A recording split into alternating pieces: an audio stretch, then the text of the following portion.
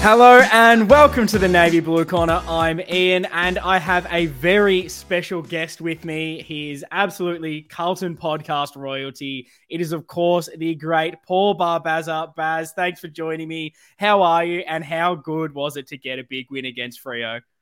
Well, first things first, Ian. After a win, it's normally, woo!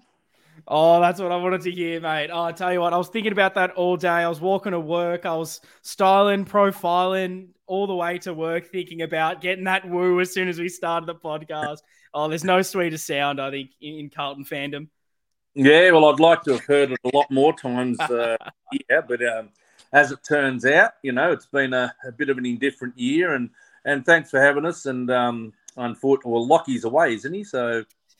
Yeah, he's decided to go to Europe and enjoy a lovely European summer, leave us to the cold and miserable Melbourne. And so he's going to try and get involved whenever he can. I'm trying to get, hopefully, at least a little bit of a video message or an audio message from him weekly if he doesn't appear, even if he's just telling me where he is, and we can all just get jealous about his travels. But no, it's great to have a couple of guests involved and definitely get yourself on the pod.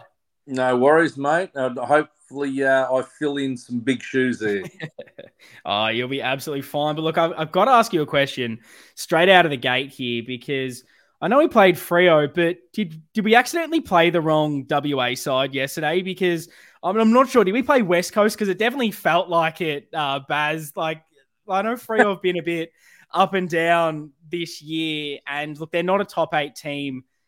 But we definitely made them look a lot worse than they actually are, especially, away from home. It was always going to be tough. What did you kind of make of that win against Freo?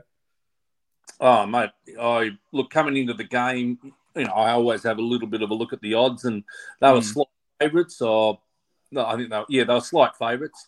Our record against them's been pretty good over the last few years, whether it be over there or here.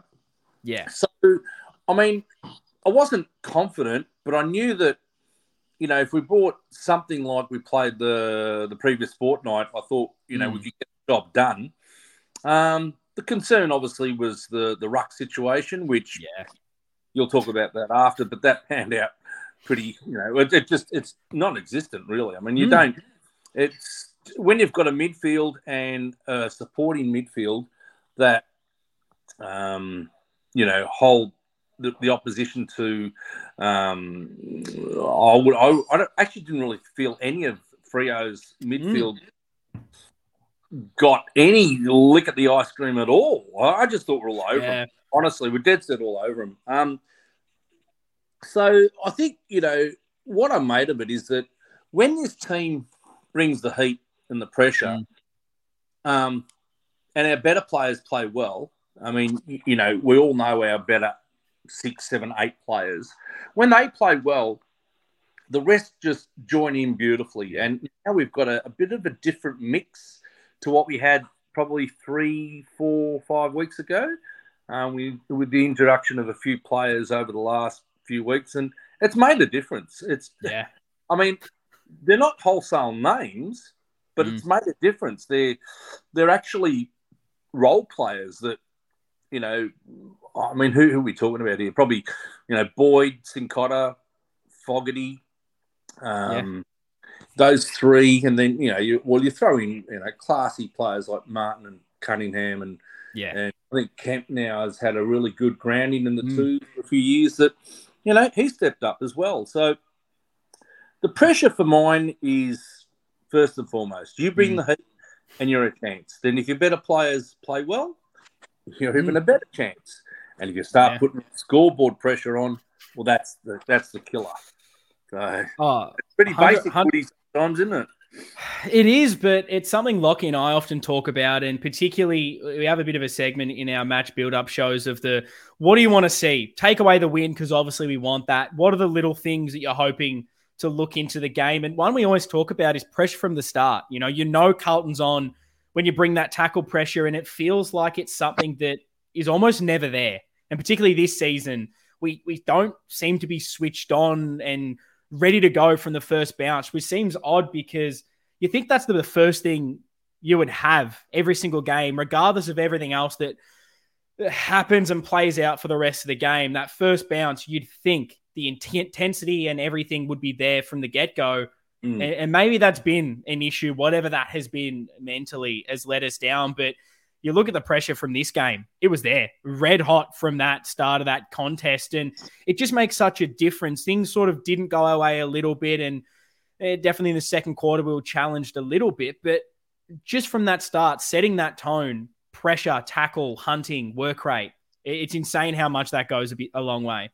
Oh, 100%, mate. And I'm not going to go through all our 8 defeats, but there's certainly a few defeats there that the Adelaide one comes to mind. First quarter, we were terrible. I think the Collingwood game, we were terrible early, particularly the 4.5, or actually first half. There was always a quarter or so in every loss that we would just drop right off. Switch off. And the opposition, they made us pay. I think one of the things that when you talk about tackling pressure, the last game the one that really tipped me over the edge was the Essendon game. That one really got to me. It tipped me over the edge, and I end up saying a few things that, look, I don't really regret, because it is what it is, and I shoot from the hip, and it's from the heart, and it's because I love. We're all feeling it. Yeah. But when you look at the 33 tackles that we had in that game, 33 tackles, let that sink in for a minute.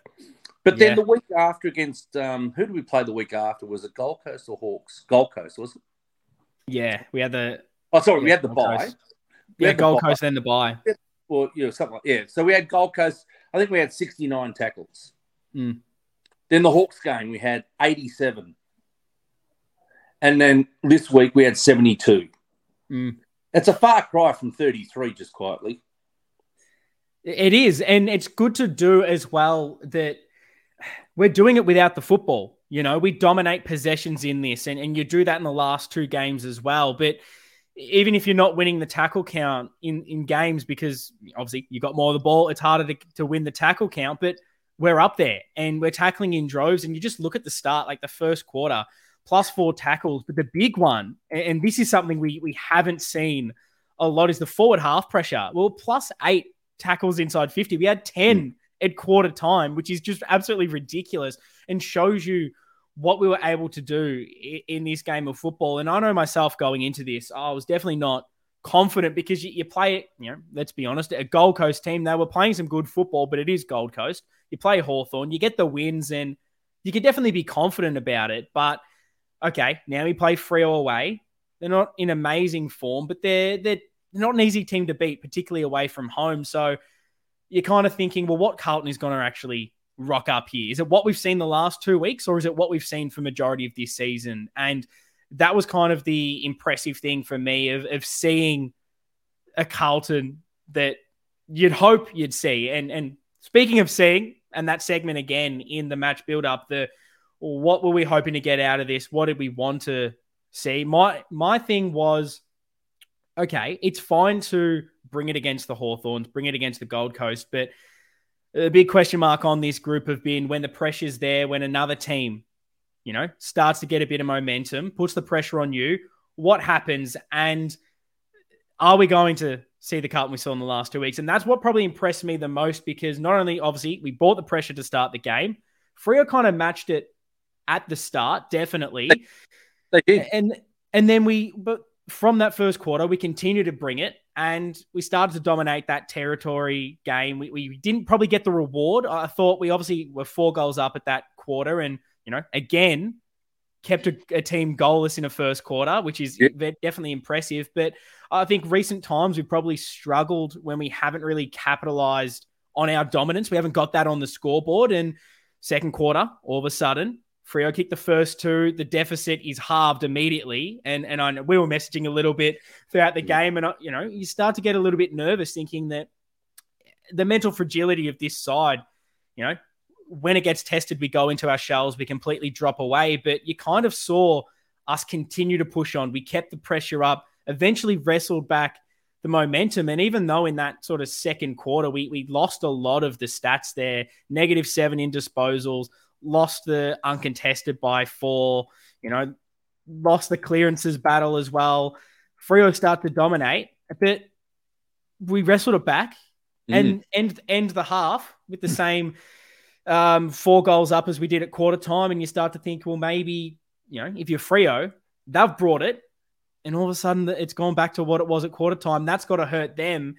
And again, going back to what we've kind of touched on this whole time, we just kept fighting. We sort of ultimately persisted, and that showed in that third quarter when you don't drop away eventually, even if you maybe aren't getting the reward on the scoreboard, if you bring that heat, bring the pressure and work rate, eventually you get it on the scoreboard. And that's something I was impressed with, that when things weren't necessarily going our way for bits in that game, whether it was on the scoreboard or Freo bringing the pressure, we persisted with every single thing that we've wanted to see, and ultimately you run away with it and the game's over at 3/4 time. Yeah, absolutely. And you touched on keeping teams goalless. That generally is us, by the way. Yes, definitely. But this time it was like 3 weeks ago. I think it was Gold Coast. We kept them goalless in the second term. Yeah. The Hawks, we kept them goalless for a half. Half of football. The whole first half. And then on the weekend, we kept Freo down goalless in the first and third term. Massive, yeah. So there's five quarters of footy that we've kept sides in the last 3 weeks to no goals. Now, again, that is generally us on the end of that. And when you look at what those teams scored, I think 6-9, 7-10 and 8-13, that really sounds like a Carlton score. Yeah. In those 8 weeks that we failed dismally. That sounds like a Carlton score. Now, we handed out 10-goal losses to those 3 sides. It's insane. And as good as it is, it kind of makes you a little bit angry, would you say? That those 8 weeks we weren't able to pinch a few of them, I guess. And there were opportunities in those games where I just didn't feel we dug in hard enough. And I think I don't know what the conversation has been since that Essendon game, but I mean, Voss has probably come out and said a few things, but it certainly sounds to me like they've had a bit of a heart-to-heart, players, coaches, and enough is enough sort of thing, and even supporters. We go in our droves, and you're scratching your head. You look at what we're capable of, and you look at what we were producing, and it was chalk and cheese. So there obviously had to be something wrong. Now I can't put a finger on it. You could mention many things, but at the end of the day, it has turned for us. We've got a big one on the weekend coming up, but I think some of the things that I've noticed is we've talked about pressure, but I always noticed that around the ball, where our midfielders now, instead of just kicking that dump kick out of congestion or out of a stoppage, they look to always handball, whether it be forward handball, whether it be someone in a better position, someone behind them. They are looking to handball, and our midfielders do handball a lot. I think at one stage I saw Cripps had 4 kicks and 21 handballs. That's what it should be. It doesn't faze me. As long as we win, if it's working, do it. So that's just something I noticed that our handball ratio, I think, has been up the last few weeks, and just getting on with it. Just playing instinctively, getting on with it. And certainly one thing is hitting the V in front of goal. That hot spot. It's been, you could blind Freddie can see what we're trying to do there. Like we took all that. We've been taking a lot of shots from the boundary line previously. Now we are making a concerted effort to get that ball into the hot spot. And I think that's paid some dividends too, obviously. Yeah, no, I think you nailed it. And looking at, I guess, the obviously shifts in game style to an extent. Because look, when we were playing poorly and we had that stretch where you win like 2 games out of 10 or whatever it was, we were analysing it almost too much on the podcast, where you could basically name every single facet of the game and it wasn't going well. There was lack of tackle pressure. It seemed like work rate was down. We were moving the ball too slow. Everything was wrong. And it feels like in the last 3 weeks, almost every single one of those has had an uptick. We're improving in those areas. The work rate's better. We're moving the ball faster and we're looking for those short handballs. And what's kind of impressed me on top of that, because Lockie was big on talking about that Essendon game and trying to find a positive in, it seemed like the first week where when we got the ball, we were looking to move it. And it didn't pay off all the time. And we had obviously issues in that game that saw us lose in a horrific manner. But it was the first time we almost looked to move the handball. And the evolution, I think, since then, and what I noticed a lot in this Freo game was it wasn't just a move the ball at all costs. It was, for the first time with this group, when we won the ball, it was like every single person in the team knew what we were doing with it. We knew we were going to have a man in that position. The hands went to here. We moved the ball to the wing. We moved the ball through the guts. It was just a first time it looks like we're moving as a cohesive unit. And whatever's switched, I don't know what has happened with it.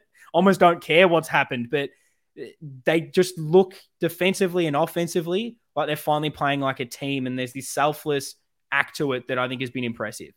Oh, I think, you nailed it there by saying that they look like a team that actually know where to go with the ball, and players were stationed in spots where they just knew they'd be. Look, it's a great observation, and I think that's what you look for in the professional side. They train together. They're always together. They've been together this side. Well, a large percentage of them have probably been together for, what would you say, 4 or 5 years? A large percentage of that list.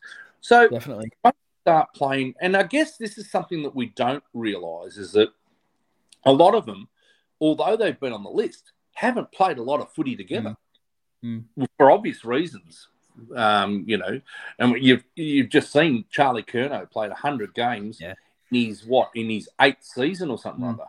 And Nick Newman play only his 100th game and he's almost 30, which is insane. So, there are when you peel everything back, there are I don't like them. I don't like to say they're excuses, but there are reasons why, we mightn't have. Well, there's no excuse for losing 8 out of 9. I'll put that on the but in the manner that we lost.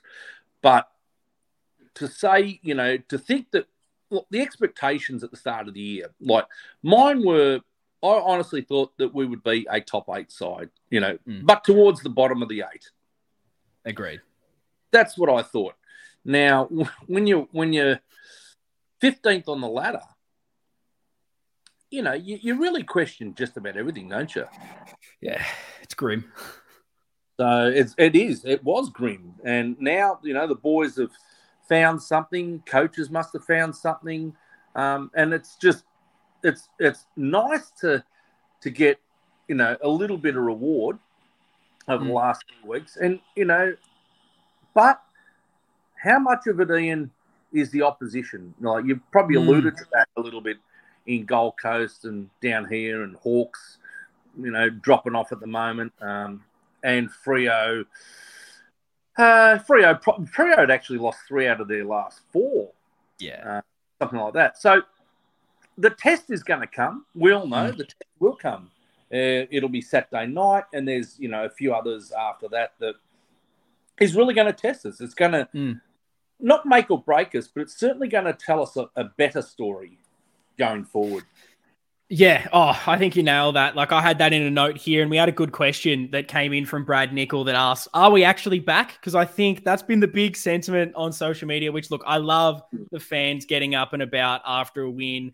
You have to enjoy it, particularly in a season where we haven't had a lot. And obviously, get the cripper. The Blues are back, and Lockie's been trying to get me to say those words over the last few weeks, and I've been hesitant. And look, I'm still hesitant, and it's because of what I've seen this year, and it probably is a bit of that opposition. Like, you can't forget what we've seen for the bulk of this season. You can't forget where we are on the ladder, and that who have we beaten this year? Apart from Geelong, it's been Freo, which away I think is still a really good win. but then it's Hawthorn, Gold Coast, West Coast, North, GWS. Like, who have we beaten? And that's where I think the test still is for me, where until we play the teams that are in finals or the better contenders for me going for the top 8, until we play those and show that we've got this against them, and when the pressure is really against us, because I think Freo, they questioned us a little bit in that second quarter, and we obviously went on with it. I'm very pleased with that. Until a better team comes up against us and really forces it, that's when I think we'll know, and the question marks are still kind of going to be there. But what you can't take away from these 3 weeks is it's not like the wins against I think, North Melbourne and GWS early this year, where it felt like we really just scraped the wins. We weren't playing good footy. These were demolitions. The teams weren't in it. We absolutely shut out the game and went on with it. And that's something this Carlton team haven't done. And I think that I'm hoping that this block, and particularly this game against Freo, really shows these boys that regardless of what the scoreboard is, regardless of what the opposition is bringing, that if you persist, if you don't drop off, if you continually stick to the task, this relentless work rate, pressure, everything that we've built that you show for 4 quarters, everything that it requires you to win a game of football, if you keep bringing it, eventually it's going to work in your favor. And if you don't relent, you're going to win more games of footy than you lose, and you're going to win them by a lot more. And I just hope that this isn't, it's such a buzzword, but that nourishment of doing it gives them such a platform for the rest of the season, whether we make finals or not. It builds us for next year when hopefully we can start to push towards the top part of the 8 and hopefully onto maybe premierships in the next few years that we're all crossing our fingers for. Yeah, well, you do the good thing. If you do the small things correctly, then the rest sort of follows. But, it starts from commitment, and the intensity and all the things that we all know that good sides bring. But we just weren't hitting those levels. But, it to me now, it's, when you look at your leadership group, and I speak of, Walsh, Wiedering, Cripps, they're the 3 leaders, as in captain, vice captain, deputy vice captain. You throw in Doc and Sard and Harry and Charlie and now Chera, who's just had an enormous season. Like those 7 or 8 players there, like they're good players. They are very good players. They probably can. I would imagine they'd all play in any AFL side. Yeah. So when you get them all up and going, and then you throw in whoever you want to mention after that, playing their roles. Nick Newman's having a great season. Yeah. McGovern's, sort of found his way back, in an area where, he's not exactly setting the world on fire, but plays his role. I think on the weekend what I did notice is that when you've got the 3 that I mentioned, Walsh, Cripper and Chera starting off in the middle, what we do have after that, I noticed that you've got Cottrell, Doc, Akers, Kennedy, Fogarty, Cunningham, and I noticed that they were all on the ground at the same time. Now, that's a lot of guys who can travel up and down the ground. So it's not just your 3 midfielders, is it? Yeah. You've got, I mentioned 7 or 8 there, and they're all playing that sort of supporting role, so to speak. So I really like the way they're using Doherty at the moment off that wing. Same. I think it's fantastic. And then the starting 6 up forward becomes a 4 because really it's only Martin, Owies, Mackay, and Charlie who really like living in the 50, the forward 50, and the rest push up. The rest actually push up. So, whereas when you had Durden and Motlop, they're not exactly seasoned players to play through that mid area. They're more opportunists, or Motlop's an opportunist, and Durden still finding his AFL footy. So I think we're talking about 23, 24-year-olds and who have been around a little while that complement those three big guns that we've got in there. And I just feel that, it's easy to say when you're winning, but it does feel that the mix has changed somewhat, and for the better. Like Sincotta, Boyd, they're not wholesale names, Ian, but they play a role. That whole backline of Weeders, Gov, Kemp, Sard, Newman, Boyd, Sincotta, it's probably got. I reckon there's probably three players in there that perhaps weren't in my side round one. Yeah, I agree. So, and then of course, the ruck situation without TDK and Pitnet, and you're throwing Young and Silvani. Well, if someone had said, whatever round it is, 17, you're not going to have Pitnet and TDK. You're going to have Young and Silvani on the ruck against Jackson and Darcy. They would have said, well, how much to lose by? Yeah. Oh, it's ridiculous. and you bring up like a really good point about the mix of the squad at the moment and what we're putting out there. And I think you kind of really, honestly, nail it with talking about the ability to push up the ground. Because I think we saw Motlop and Durden do that quite a lot, but they were so ineffective with it. We were losing so much forward of the ball because it felt like they maybe, whether they weren't in the right positions or just not affecting the contest. When we did win the ball, players just were all over the place, and the forward structure just wasn't there. And now having a guy like, obviously, a Jack Martin makes a massive difference in that forward line with just creating another dangerous option inside 50. His tackle pressure was up this week. You see Fogarty with his unrelenting pressure and ability again to push up and attend centre bounces and affect the contest. Cunningham, another one that's just clearly a step above. And obviously, I think personnel's making such a massive difference, being able to help that midfield. The midfield maybe trust them more.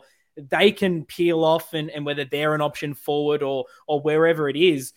I think personnel is making a massive difference. Are you putting, and I know it's a hard question to necessarily answer, but are you putting down a lot of what we've seen down to coaching mentality, or is it personnel? Where are you kind of seeing the mix of what the difference has been, at least over the last couple of weeks?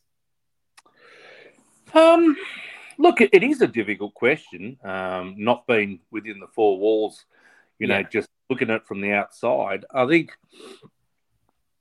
when you hear the coach say we've had some harsh or tough or robust conversations, you just know that it's been put on them a little bit. Look, I do know a little bit of something that I know that there's been rumours out there that a few players from a few opposition sides have called us soft. Yeah. Now, I wouldn't mind betting that a little bit of that gets back to the club. You'd hope so. All know they've all got mates in sides, and that would burn. That would absolutely burn. And then when you see our pressure go up over 200 in a couple of quarters on the weekend, and I think it was across the board against, I think it was Gold Coast or Hawthorn, I think it was up around 190 for the whole match. Yeah. And, I've already spoken about the tackle count. You can just see that players have almost said, well, enough is enough. So, and playing that sort of instinctive type footy, and you get, like you say, nourishment on the scoreboard, you can see the smiles. You can see that they're enjoying their footy. And with that comes confidence. But first and foremost, you've all got to buy in. You have to buy in. You got to buy into the system. You got to believe. You got to believe, and you got to buy in. Once that happens, then you get belief. You get belief, you get confidence. Of course, the results help. They help a lot. But, on the weekend, we come up against a Port Adelaide side who they'll be relentless probably for 4 quarters. Generally speaking, they are, aren't they? Generally speaking, they're pretty relentless for 4 quarters. Now, we have to match them and surpass them. If you want to win the game, you can't, expect to rock up against them and put in a really poor performance in a quarter and expect to knock them over. It won't happen. So that, for me, is going to be something that I'm going to watch intently, that we bring what we've brought in the last few weeks, but this is quality opposition. This is a side that is sitting second. I think they've won 12 or 13 in a row. They have hardly they've had a little bit of luck along the way, though. They've had some close wins. Is that right? Yeah, got goal after the siren to win it against Essendon, and they've definitely had moments that they're beatable. That they're not perfect, but you need a bit of luck. Season of AFL football, but they've definitely, I guess, put themselves in those positions to have it fall their way. It's probably your question's valid. It's probably a little bit hard to answer. It's probably a little bit about everything that you mentioned, really. Yeah. I wouldn't be surprised if the coaches have sort of re-evaluated not so much the way they're coaching, but I reckon they must have tweaked a few things too. Yeah, I think so. I think you can see, by the way, probably from that Sydney-Essendon game, that there were elements of it, and then whatever happened has allowed us to just take the game on more and move with a bit more freedom, move with a little bit more confidence. But I have to ask the question, because obviously some people are lids off, some people are Blues are back, everything's perfect. This is the new Carlton. Where do you kind of sit at the moment, particularly going on for the rest of the season? Where is this Carlton team for you? Look, I'm a lot older than you and a lot older than a lot of the podcasters out there these days, and a lot of probably the listeners too. So I've been around, and I just know that you're best off keeping it at a low base. I just think, because we've sort of been burnt a little bit along the way. I'm not telling people what they should do. I'm just telling people from my perspective. I like to just keep things real and keep the perspective. I mean, you've given the outline of the three sides that we've played. Now we could have lost all three too. The way we were playing, we could have lost all three. Oh yeah. We were 8 out of 9. There was people saying, we could lose to West Coast. Hawks, they can knock us off. Gold Coast, they're coming down here. They'll knock us off. So I guess from that perspective, we have turned a corner and we have put them all to the sword. 10-goal victories, you can't dismiss them. But when you've got the opposition that, off the top of my head, I think we've got Port Adelaide coming up. I know we've got to play St Kilda still, Melbourne and Collingwood still. So there's 4. I think there's Gold Coast up there and GWS. Yeah, and West Coast as well, which obviously, hopefully you tick that off. But it's a tough run. It's a tough run home with teams that we have not this season proven that we can beat. And we have to. So I guess where I stand is that we've turned a corner in getting wins on the board. Now we have to see whether we've turned the corner and we're able to get wins against quality opposition. Sides in the 8. In the 8. Let's just say sides in the 8. I don't know, I wouldn't know who's going to win the flag this year. At the moment, it looks like the top 2, but anything can happen between now and the end of the year. So we need to show it against top 8 sides. That's where I would stand with all of this. No, I know you'd probably love me to say, no, we just, I just can't, maybe in my youth I would have, but I would have been talking about a different Carlton in my youth. Yeah, no, look, I tend to agree with you because as I touched on at the start of this, episode, it's hard for me to forget everything before these 3 weeks, which obviously we're starting to play a different way, but I still don't have 100% faith that when the pressure comes, when a team is properly on top of us, that we can wrestle it back, and whether we win or not, we can at least take the game on and play the way that we want to play, because unfortunately with this group, that question mark is still there. We haven't really done it. It's kind of why I was a little bit more impressed with the game against Freo, because teams know when you bring the pressure, Carlton can crumble, and we showed a bit more resilience. But it's 3 games of football in a long season. You've seen how quickly it can turn positive. We know how quickly it can turn negative for us. Look at the end of last season. So I'm happy to be positive, of course. And of course we can. Why not? Why can't we beat Port? Why can't this be the new Carlton? 100%. And I know that that's 100% how you're feeling, and you do think the same thing. But I think, at the moment, I agree with you. I'm tempering the expectation a little bit.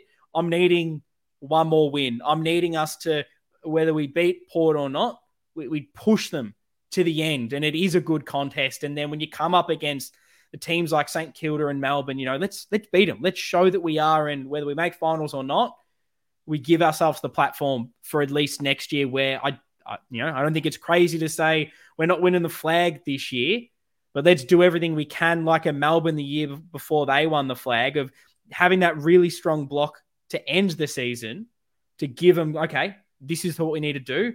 Let's do it for a full 23 games plus finals the season after. Yeah, look, I mean, I agree with most of that. The one thing that I'm not going to say I disagree with, but I think we're sort of, because I know Lockie normally agrees with everything you're saying. It's nice to have something different. Yeah. No, when you say it could springboard us into next year, that I understand what you're saying.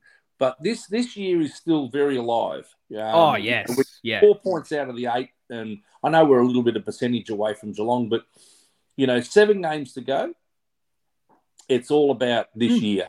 And look, when it becomes, if and when, and hopefully it doesn't become mathematically impossible, then, of course, you start thinking about what you're trying to do for next year. I get that. But right now, she's alive. She's absolutely alive.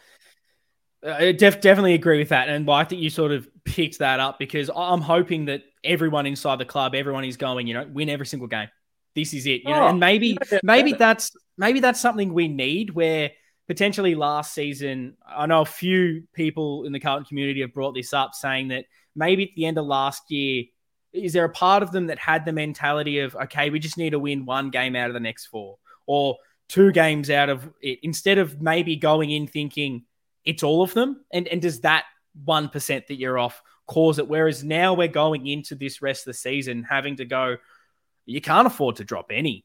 When you do the math, then maybe it's 2, but I don't think the players can have that mentality, because as soon as you do that, you lose the next game. You lose against West Coast, you have that blip. So I agree with you. I think 100% season's still on. You go for that. It's probably just me trying to protect myself in what if we don't maybe make finals and things don't go that way, that I'm maybe looking bigger picture, thinking that, well, if everything else fails, if you can at least have this block. And that was kind of what I was looking at before we had this uptick in, look, if we're shit for the rest of the season, I need to see enough to get excited about next year. And this is that next step. We've got that confidence back. We need to have a red hot crack at this for this year and try to push into finals, because obviously if there's some tough games, but there's teams in that bottom half of the 8 that do not look like they should be top 8 sides right now, and they're up for grabs, and it's a close competition. Anything can happen. Well, I made the comment to, I won't say who it was, but it's definitely someone pretty high up at the Carlton. You probably can't go any higher. I made the comment. I'm a little bit perplexed at sides like perhaps Essendon and Gilda, who I honestly thought that we would surpass this year. Yeah. And looking at those two, well, I'm not saying that they're cemented into the 8 by any stretch, but I would have thought we would be in their position right now. And that's the disappointing part. That, I mean, we know our footy. I think we know our footy, and we watch enough of it to think, well, Essendon, St Kilda, on what we sort of showed last year, I thought we're going to be better than them this year. Honestly did. But the facts are that both of those sides knocked us off. Yeah. Convincingly.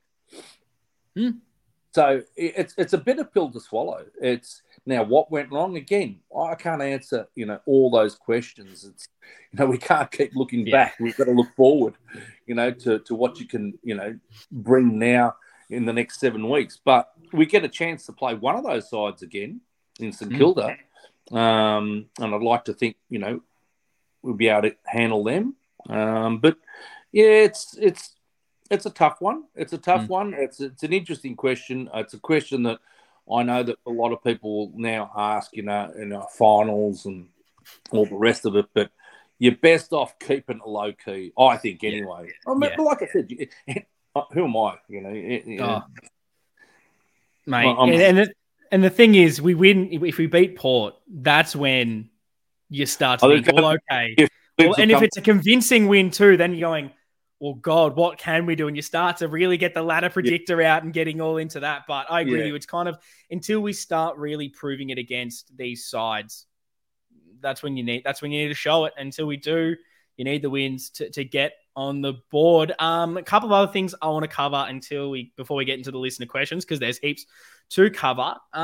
It's talking about some more positives in this, and we've touched on, defensive efforts and physical pressure, but there are probably two moments I really wanted to highlight, and I'd love to get your thoughts on them, and then any other big moments from this game or individual performances you'd love to touch on. But I just thought that there were two moments I saw that were kind of quintessential in what we were about and what gave us that win. And one was Jordan Boyd's one-on-one contest win in defense. And so many times in that game, you could feel the perceived pressure on Freo. There was one where I think it was Amos goes to get the ball, and all he has to do is take it cleanly, and he walks into an open goal.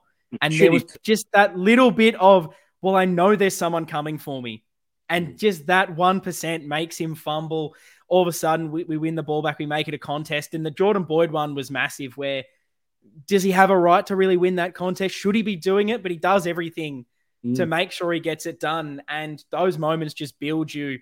And then the other big one was from Jack Martin, who it was a big bump on their captain. Massive statement made where, he's probably thinking, I might not be quick enough to maybe win this ball. And these are the little things that I think have been the clear changes over the last month of football in, well, what can I do to affect this contest? What can I do to maybe just get the percentages on our side? And in that case, it was turn the body and get some physical contact. And that bump was massive. And those little things have just been such big moments for this group. And I just hope they continue. What we kind of thoughts on those? And do you have any other main talking points from the game that you'd love to cover?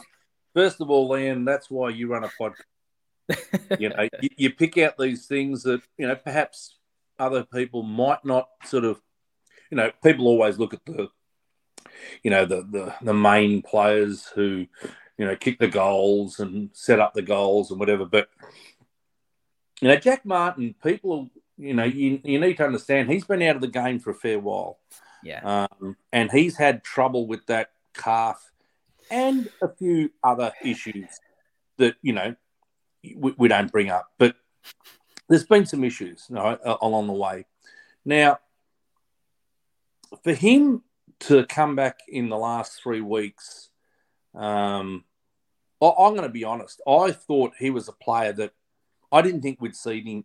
I didn't think we'd see him this year. I agree. For all sorts of different reasons. But when you see him come in, and I thought his first half he was quite fumbly. And I think I mentioned to you that I thought he had to lift a little bit at halftime. And he did. But he did. He lifted in spades.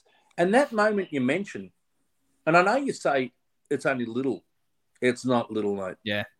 That's not little. Anyone who's played footy knows that ain't little. It means a lot. Yeah. That means a hell of a lot. And he gains a lot of respect from his teammates for something like that. The other one you mentioned was Jordan, and I'm glad you mentioned Jordan Boyd because, again, we can talk about the top 8 players that we have in our side till the cows come home.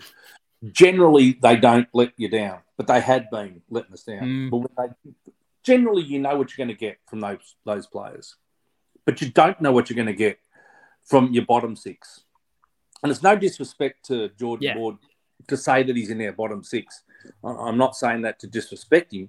I'm basically saying it because this is what we've been after. We've been after these role players that, he's not going to get his 25 possessions a game. But when he does get the ball, he wants to use it. when he knows he has to defend, he wants to defend. He has to defend. To keep his spot, he needs to defend. And that moment there, I would say, in years gone by, whatever player that was would have lost that contest. Yep. And I think Kemp had a one-on-one similar situation. Wasn't as clean as Boydie, but still, halved the contest. Down that same end. I think it might have been against Frederick, maybe. I can't quite. Yeah, I think it was. Yeah. And he got it out of bounds. So these, as you say, little wins, they're big. Yeah. They're big because, those sorts of situations, again, we're used to losing those contests. We're used to being on the end of that bump. But to see them doing those things, it lifts your spirits. It does. And don't honestly, they're not little, they're big. To see Wiedering now, that's something that I just kept saying here. I was just watching this, kept saying, this bloke's a rock. Yeah. Oh, he's just unbelievable. So I love the way that he's leading from the front down back. And I think there's a stat I sent you about Wiedering. I think he's gone, was it 42-6 and from 22 to second in the comp or something was it intercept marks? Intercept marks, which is incredible. A massive stat, which is, he was clearly down. Everyone could see it. And you've mentioned it beautifully throughout this, talking about obviously that it starts from your leaders, because Lockie and I mentioned at the mid-season review episode, just talking about, well, okay, let's name every player right now on the list that has at least played as well as they did last year or better. And you could barely name them. And it was the disappointing part. And obviously you expect so much from those guys. And now to see them obviously play with a bit more confidence, and Wiedering's been incredible. His ability down back to be solid, be the one you can rely on, peel off his opponent more and go for those intercepts rather than just being the one-on-one. He's getting the ball and immediately looking to go. It was something I was heavily criticizing him earlier on the season, where he's just got it and went a bit too slow, and I thought that hurt us. But his turnaround has helped that defense, and it helped Sard out. I think the addition of Kemp, I thought Sard was. I really liked Sard's game. Every single person in that back line plays better because everyone around them is playing better, and it lifts them. And you're talking about how big those moments are, and it's what I like to see. It's seeing these blocks, seeing the Shepherds, the unrewarded leads and running from these guys to draw opponents out of the space, actually put on a proper Shepherd.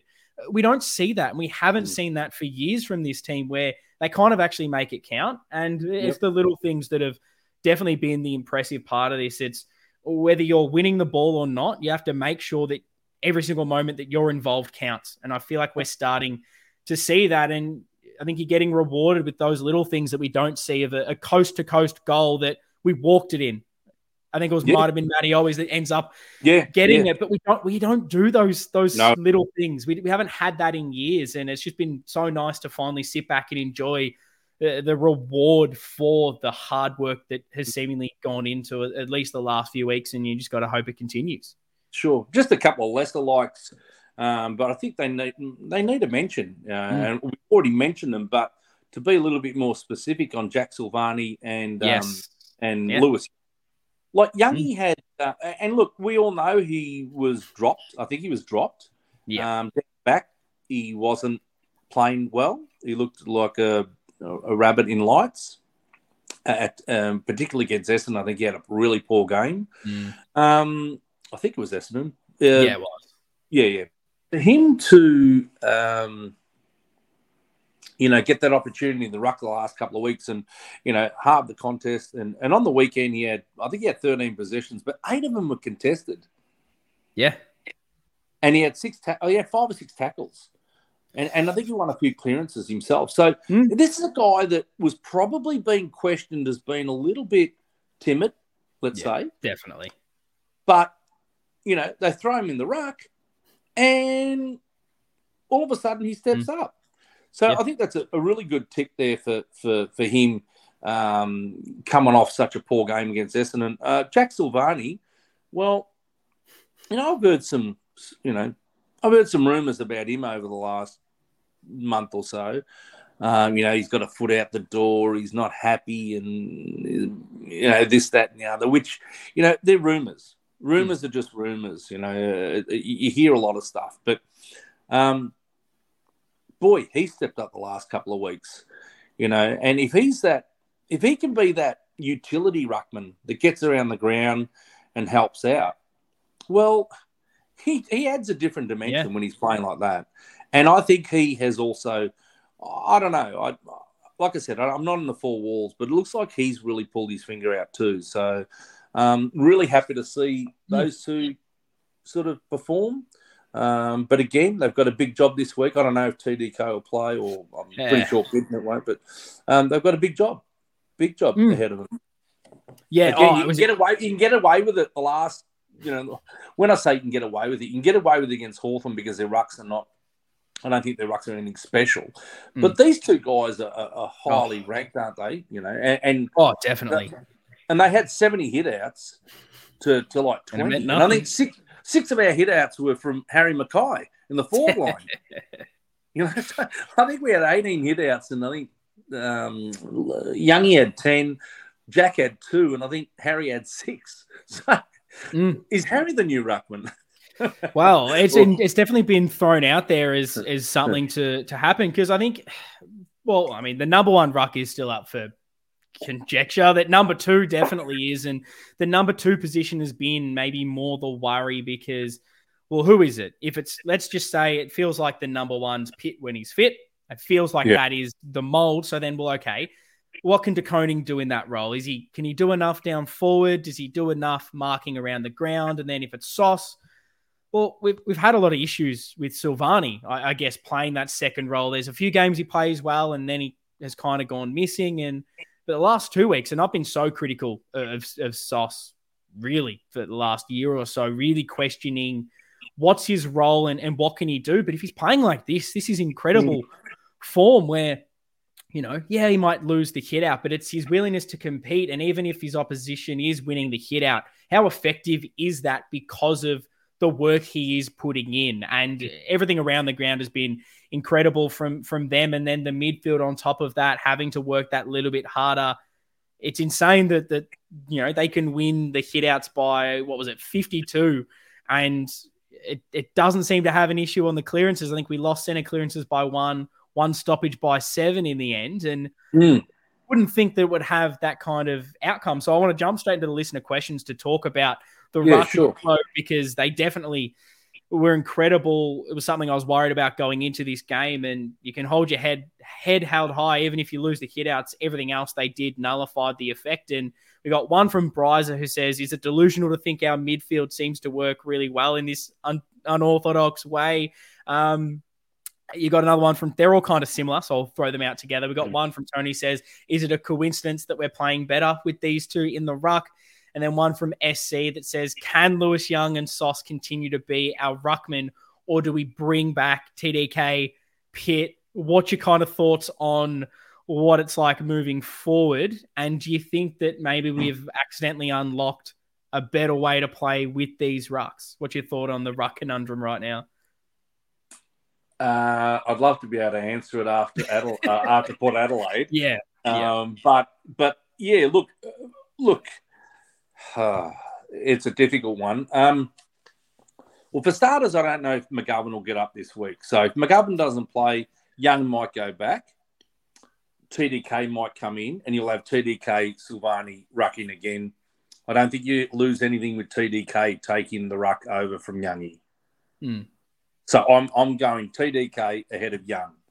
But the second ruckman, I'm happy to have Sauce. I'm happy to have Sauce. It's not imperative that we have Pitternet TDK.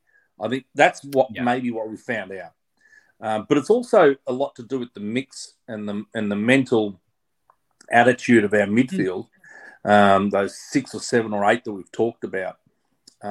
It's really easy for us to look at the fact that we had the two indifferent ruckmen, as opposed to stock standard ruckman and say, well, we won our last two without a ruckman. Is that the way to go? The Pitternet one, that's the one that kind of worries me a little bit because he's a tap ruckman who does supposedly gives his midfielders first purchase. The stats are sort of saying that, but other than that, what's his ability to get around the ground and compete? I think that's a worry. That's a worry, that one. So jury out there with him, but he was our number one ruckman. Yeah. So, but watching how our team's playing at the moment, I'd be happy with. Doesn't bother me if it's TDK and Silvani. Yeah. Oh, it's hard to not be upset with the way it's going at the moment. And it is hard to really answer it because while everything else has been working well around it, we haven't seen what it's like. Maybe we've seen one game with De Koning, one game with Pitnet, which was the Gold Coast game. Well, it worked pretty well then. So is it down to the rucks? Is it down to the midfield working harder? Hard to. I think it's probably the midfield. It's probably the midfield. I think that's the key to this is, if your midfield's going well, then it doesn't really matter who you've got in the ruck. You could have Tony Liberatore in the ruck, and it wouldn't matter. And I think it's an interesting thing you raise about Pitt, and it's clearly his deficiency is what he offers around the ground. And I think definitely for the second ruckman, whoever that ends up being, it needs to be someone that really competes hard at ground level, and it's everything else around the stoppage. But I think we're also probably finding that we probably really do, and whoever this ends up being, we need someone that does offer more than a hit out. We clearly do need hit outs. I think that is the one thing that I think some people are potentially getting carried away thinking, doesn't matter who's in the ruck, you don't need to win the hit outs. I think when you come up against better teams, better midfields that run a lot deeper, your ruckman does definitely matter. If you're not getting first use, when things go against you in those high finals pressure moments, you need first use. I mean, just look at my mind goes to the Doggies Melbourne grand final when that third quarter, you need the hit outs, you need that to work for you. But apart from that, maybe we are finding that having a ruckman that's just a tap ruckman is hurting us in other facets from what we're potentially losing. But I guess maybe we just don't have that person on the list unless it is a De Koning that can develop into that role. But it definitely raises some big questions. And I kind of agree with you at the moment. TDK comes in if fit for Lewis Young, but Sauce has kind of deserved and earned that second role for the next couple of weeks at least to see how it's going. You can't be dropping him, even though if you listen to the selection table on Pommy and Oz on YouTube, I did drop him last week because I said if Pitt and TDK are fit, you play your best ruck combo, but I'm happy to have egg on my face if it means Sauce is playing the way that he is. Well, the Sauce thing's an interesting one. If you've got Harry and Charlie up there, well, I want Sauce to push up. I don't want him next to them. I don't want him anywhere near him. So just push up the ground and become that extra outlet player, I guess. And leave it to Martin or Cunningham and Owies to be around his feet and just get Sauce up the ground. Get him involved. Don't have him in that forward 50 because the other two are going to work it out. I think they had 10 shots at goal between them on the weekend. That's big. They kick 6-4. That's generally what they do, though, Ian. Like that. That's their average. That's their average across their whole career. Both players are at about 2.5 to 3 goals a game, and even in our losses, they're kicking 4, 5, 6 goals. But we didn't have anyone kicking goals apart from them. Other than them. So I guess when you look at the last 3 weeks. And I don't know exactly, but I think it's been 9 goal kickers, 10 goal kickers, 9 goal kickers, or something like that in the last 3 weeks. That goes back to my era, mate. That goes back to my era. That brings tears to my eyes to hear that, to see that. I mean, I love that. I absolutely love that. There was one other thing did you pick up on the Cripper? I saw that. Saw a bit of that. He's done that once before. He didn't do that, but I think he walked into the can't remember who we beat. Might have been Sydney, and he said something like the Blues are back or something like that. Yeah, Gold Coast. It was against Gold Coast. I think the following week we lost, but but no, my daughter was watching that on the weekend, and she, you know how myself and her, we go every week, and we're tight as anything, and she's mad Carlton. Seen nothing like a lot of the youngsters, but going back a few weeks ago, she was pretty down and out about things, and so was I. You know, it was one week me saying, oh, I've had it. I can't go on with this. It was one week her saying the same, and her picking me up and me picking her up. And, you know, we got back into the swing of things and just said, you know what, let's just go to the footy and whatever happens, happens, and just stop your whinging, you know. But she texts me at 3/4 time, and this gets me emotional. But when she saw Cripper smack the chest, you know, she had a tear. She had a tear. That's what it means. Yeah.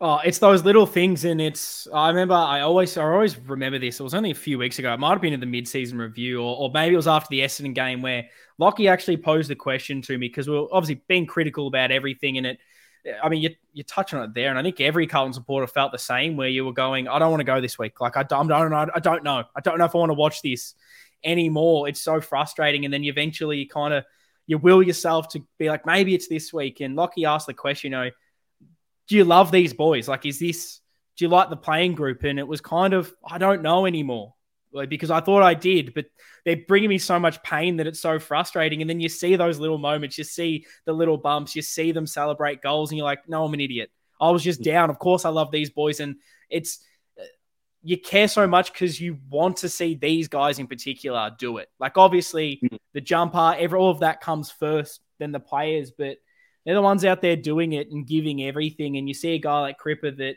stats come out after that game, or how many games he hasn't played in a final, and it's like, shut up. Who gives a shit? He's someone that plays for this, plays for us so much, and to see him get a little bit of joy back in this and clearly want to do it for the broader part of Carlton. Those are little things that mean so much as a fan. And we kind of touched on it a little bit there, talking about the goals. I want to bring up this question from one of the great listeners of this show, Superbad, who asks, for some reason, we've been looking for that extra pass inside 50 for an easier shot on goal. Do you think this is instructed, or are the group just finally clicking in what they're trying to do?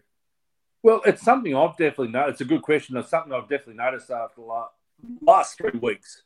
There's no doubt we have been looking for that better opportunity at goal. So has it been instructed?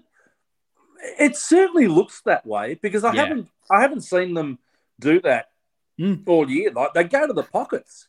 You know, that's why Harry's kicking them all over the joint, and you know, players that, you know, it's a low percentage from the boundary line. So I think it's been trained and instructed. I think it's that, because there's been, for me, I can see them looking inside all the time. So it's a good observation, and I would say it's been pushed from, well, whether it be the main coach, or whether the senior coach or Hansen, something's changed there. It feels like it's been a focus, and it's obviously so many different layers. I think the mentality, the work rate, and that forward mix, and you know, you look at Hansen's been given a lot of crap over the season for how dysfunctional this forward line has worked, and maybe there's an element of they finally got that mix right, and that's making things look better. But I think it has to have been a directive in the way we are moving that ball inside 50 and moving for dummy leads out the way, and you know, looking at the inside 50 way we have been moving it. I go to one of the goals, I think it was the first quarter, where Newman has it outside 50, who finds Chera, and you go, beautiful, Chera's going to have a set shot. All of a sudden he finds Owies again, and it was like Newman could have had the shot at goal. He's given it to Chera. He gives it to Owies. it reminds me of, I think it was the Brisbane game where they did that to us, where Gunson has the ball and you think he's going to take a set shot from the boundary and he chips it short and then chips it short again. And you're going like, are we switched on? How many times do teams do that to us when we've been poor? Of just this little chip. And it's like you've switched off mentally. And to see us finally do these little things that teams have done to us, it's massive. And you can't help but be smiling about these little things. So yeah, it was a great observation. I love it from Superbad. Absolutely. Beautiful. We move on to another couple of questions. I'll try to get through them nice and quickly here. A big one that maybe we don't have the answer to. We've alluded to it a little bit. It's from Baggers. It's from, where are we? I'm losing it here. Yeah, well, he's from Baggers for Life, who says, well, we've kind of answered the first bit in how we explain the turnaround, but the big question, how do we keep it going for the rest of this season?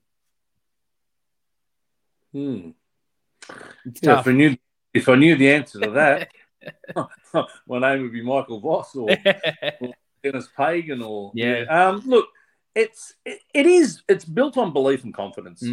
Yeah. If you keep believing yourself and you got that confidence, sure, we might drop it. We might drop one here or there, and maybe we fall short at the end of the year. But if we know these boys have had a crack, it's been 3 weeks, we've got another 7. If they have a crack every week, and I mean a serious crack every week, and we'll know that, you sense that, that, you can feel that, you see that. If we get beaten by a better side on the weekend and we've given everything, well, so be it. So be it. And if we fall short and finish 9th or 10th, again, so be it. We only got ourselves to blame to get ourselves in this situation. You can't be sitting here saying, oh, gee, we're unlucky. Well, hang on. You lost 8 out of 9 and you lose 2 on the way in the last 7. So you can't be sort of too despondent about it. But how do you keep it? It's all about belief. Yeah. Ask Collingwood. Ask Collingwood. Ask Port Adelaide. It's built around belief. Listen to their coaches. It's built around belief. I mean, Hinkley talks about, they're a highly contested side. So we, Collingwood, well, you hear McRae talk about it's all built on belief. And, you make a mistake. Don't worry about the mistake. Get to the next contest. Worry about what you're going to do next. You can't fix the problem. You can't fix the mistake you just made. Yeah. So get on to the next one. Yeah, 100%. It's built on belief. I believe it's built on belief. I always say 2 arms, 2 legs, and a brain, and it's 90% above the shoulders. So, I wrote down through that like mentality. That's everything's fallen in my room. If you heard that clang, but mentality is what it is for me. Like the belief, it's literally above the shoulders. You've seen it when we've been down, and everything that comes from that. You've seen the work rate lift. You've seen the pressure lift. I feel like all of that is coming off that belief. So I think you've absolutely nailed it. We've got one here from Soj who asks, he sort of wants us to discuss, and he sent us a bit of a screenshot talking about Harry's defensive efforts, because the blurb here is that Harry Mackay had laid more than 2 tackles in a game only once this season before round 14. In the past 3 games, he has laid a total of 12 tackles at an average of 4 per game. I guess off the back of this, his form in front of goal has seemingly improved. He also had a team high 3 inside 50 tackles against Freo from this pressure. So I guess off this, I've got to ask you the question, how important to the team is Harry's pressure in bringing that, defensive pressure overall, and how much has that kind of improved his confidence and resulted in better goal kicking? He was clearly, for mine, in the best 3 players on the weekend on our side. I think he had, he took, I don't know how many marks he took, but it seemed like What about his score involvements and assists and that sort of stuff? So they kicked 3-2. His work rate, when you see your big boys, working hard and getting some results, not just on the scoreboard, but the little things like you say about the tackling, pressure, a smother or anything like that. I think it's invaluable. I think, a player like him was being questioned weeks ago. Because of, but everyone gets the yips in front of goals. It just happens, you wouldn't be human if you don't have those sort of thoughts go through your mind from time to time. But I think he's very important, actually. I think he's really, really, really important for the structure of our side. Him and Charlie, obviously. But yeah, no, he's you need Harry. Yes. Oh, definitely. His work rate around the ground's been good all year. It's clearly just been that inside 50 work. And I think you've seen that uptick in pressure from everyone. And then to see it from a big guy being able to set the tone, definitely a leader in that forward line, I think it speaks volumes, because if a big guy like Harry can chase, or if you're, I don't know, Matty Owies, Fogarty, Martin, whoever it is, you're going, oh, well, shit, well, I've got to do it. If he's doing it, if he's getting on his bike, well, I have to as well. And I think that the goal kicking yips, I've been a bit hot on. I just think a lot of the opportunities we were giving him in front of goal weren't obviously that high percentage. We weren't making it easy for Harry. It's like, okay, you're not obviously kicking them well. So here's a set shot 70 meters out on the boundary. Yeah, well, exactly. What are the odds of him kicking that and then he misses that one. The rest of the team are starting to miss in front of goal, and it's obviously going to build. And I think there's an element of Harry, and you see this every single season. There's a part of him that he's always got a big blunder in him. I go back to he runs about the whole field of the ground, has an open goal in front of him, misses. I think it was against the Doggies years ago. And he always seems to have a really big brain fade in him. I think that's just Harry. You ride the roller coaster up and down. You almost missed that first one. Oh, he just almost I thought he did. I thought he did miss it. But, if that's who he is, if that's who he is, then that's who he is. I mean, I heard Charlie Curnow talk about who he is. He has to play on instinct. That player plays on instinct, and he's going to do some remarkable things, but he's going to do some remarkably silly things too. Yeah. But that's who they are. You want them to express themselves, I guess, in important moments, really, and I mean really important moments. They need to know in important moments what they need to do. Yeah. Whether it's hold on to it, whether it's, take the percentage shot, lay it off, go quickly, go backwards. In the big moments, you need to know what to do. And that's when you look into your two big forwards to make the big calls. So these two, hopefully they play finals, but, and when they do play finals, it will be heart in the mouth stuff. Yeah. Always. One last question here. It's a good one from Shane Davis, who says, another 10 coaches votes for Adam Chera. Why is he not being talked about as an All-Australian this year? Great trade. Well, I would say normally, if we're going a little bit better, he probably would have been talked about. Yes, but I think when so. When you're 15th, I guess they look at, I don't know, the top 8 sides or top 10 sides. And look, every team's got a couple of good midfielders. So you're probably talking about 36 midfielders that you're looking at. I don't know where he ranks amongst. Well, how many go into the side? Would you go in with 5? Would you play 3? What do? Do they play genuine any wingers or hey? Yeah, not half. Do they play real wingers or half forwards as well? Do you load the bench up with just midfielders?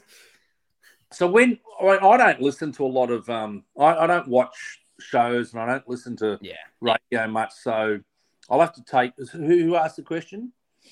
It was the lovely Shane Davis who asked that one. Yeah, Shane, I'll have to take your word for it that he hasn't been spoken about much in All-Australian contention. But, I mean, is it coming from All-Australian selectors, those comments? If it's just, your run-of-the-mill commentators, I don't expect much from them anyway. So, look, I think when the time's right and they're looking at his figures, I would say he would, he could easily slot into the squad of 40 at least. And then what happens there, I'm not quite sure. But, geez, worth pick 6, wasn't he? Oh, 100%. And I think it's just been, when you're playing poor footy, it's hard to really stand out. It's like the Brownlow votes. You don't get Brownlow votes if your side loses. And I think the thing that's helped Chera definitely over the last month or so, it really feels like he's starting to add some goals to his game, which obviously is going to get him more in that conversation. And then, definitely worth it. I think like I'll up myself here. I think I was one of the few that was saying it was a good trade back in the day because I guess I'd watched a lot of Freo. I watched him closely, and I just thought that what he could bring to us was exactly what we needed, that bit more class. And some people just said he was a halfback flanker, that he wasn't going to be midfielder. I was happy that he might be one of the only players that's ever come across that so far I said was going to be good, and he has been good. Was down last year for sure, but what he's been able to do this year has been absolutely phenomenal, and just complements our midfield ridiculously. He's a star, this guy. Yeah, so young still as well. He's the age of Paddy Dow, and so you just look at the contrast of that. Big trade. So two last things to touch on. Before we get into the votes to wrap this up, I do have to try to get a bit more balanced in this, which I think we have been throughout this. But is there any other maybe negatives or things you feel like are the working areas that we still need to kind of improve, looking towards the rest of the season, things that you maybe still want us to improve on to get us towards this perfect Carlton team? Oh, just consistency, really. I mean, bring the consistency, boys. Like don't like what we used to say. Like our best is very good, our worst is terrible. Yeah. To get consistent, I guess, with what you're trying to do out there. Just keep playing like a team. I think the whole team aspect at the moment, when I look through our wins, they're not that easy to pick the best few players. There's generally a list of about 8 or 9 or even more, and it runs deep. So I love that aspect. I mean, things that you can improve on. I mean, the last 3 weeks there's not a lot to improve on realistically. On the weekend we kicked 14-14. We had 28 opportunities. Maybe we could have kicked a little straighter, perhaps. I can't remember too many. I always missed a bit of a sitter. I think maybe Shearer and one or two others. But no, that's nitpicking. No, I think it's we're on track, but it's just all about Saturday night at the moment. Yeah, I agree. I think it's that consistency piece I sort of had written down. I just want to know what I'm going to get from Carlton every single week, because in that Hawthorn game, it's what Carlton is it? Freo game, it was, well, can we do it? Is this a flash in the pan? And obviously you're going to lose games of football, and I'm not happy to lose a game of football, but I can cop it if that's how that's what we're bringing to every single game. So I want to know that we're going to be hard in the contest. We're going to work hard. We're going to bring the tackle pressure. We're going to try and move the ball quick. We're going to try and take the game on. And if you lose and get outplayed, it's going to happen at some stages, but that's what I want to see every single week. And that's that consistency you speak on. So doing votes, we love a 3, 2, and a 1. Who would you give your votes to this week? Well, I went a little bit against the grain. I enjoyed Walsh's game. I really did. So I gave him the 3. I gave Chera the 2, and I liked Harry's game. So that were the 3. 3-2. Really difficult. I could have thrown in another 6. But I mean, throughout the game, I kept talking about Wiedering's game and Sard's game. I think Charlie had 10 scoring involvements. Cripper's back to his brutal best. And here I am leaving the captain out. And he's had a huge day. So I just thought that Walsh brought it early and set the tone when the heat was really on.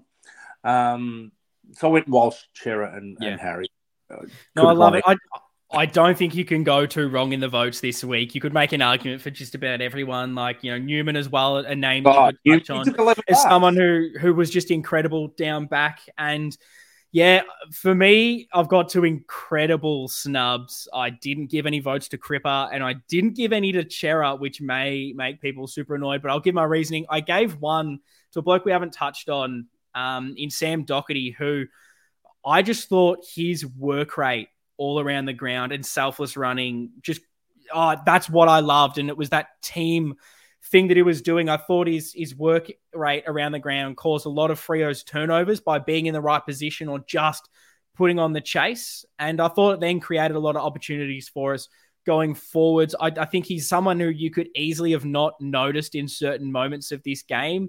But I don't know, it's just little things he did for me, those little team things that for me made the difference. And why I really wanted to highlight him with a vote. You can read his stat sheet. It looks great. 28 disposals, 1 goal, 3 tackles, 8 marks, 7 score involvements, 4 inside 50s, 3 rebound 50s. But it was just the relentless running back and forth to cause a tackle, cause a stoppage, put on a block, move the ball forward for us, that there was so many times where I thought free or out, and it was Doherty that allowed to make the stop or did just something little that I really wanted to highlight. I gave 2 to Walsh. I thought he was the main driver in the midfield, 32 disposals, 3 tackles, 7 score involvements. And just for the fact that Harry Mackay got 20 disposals, I thought that deserved the 3, but it was Walsh or Harry flicked the coin for that one. 8 marks, 3 tackles, 3 goals. Yeah, exceptional from Harry.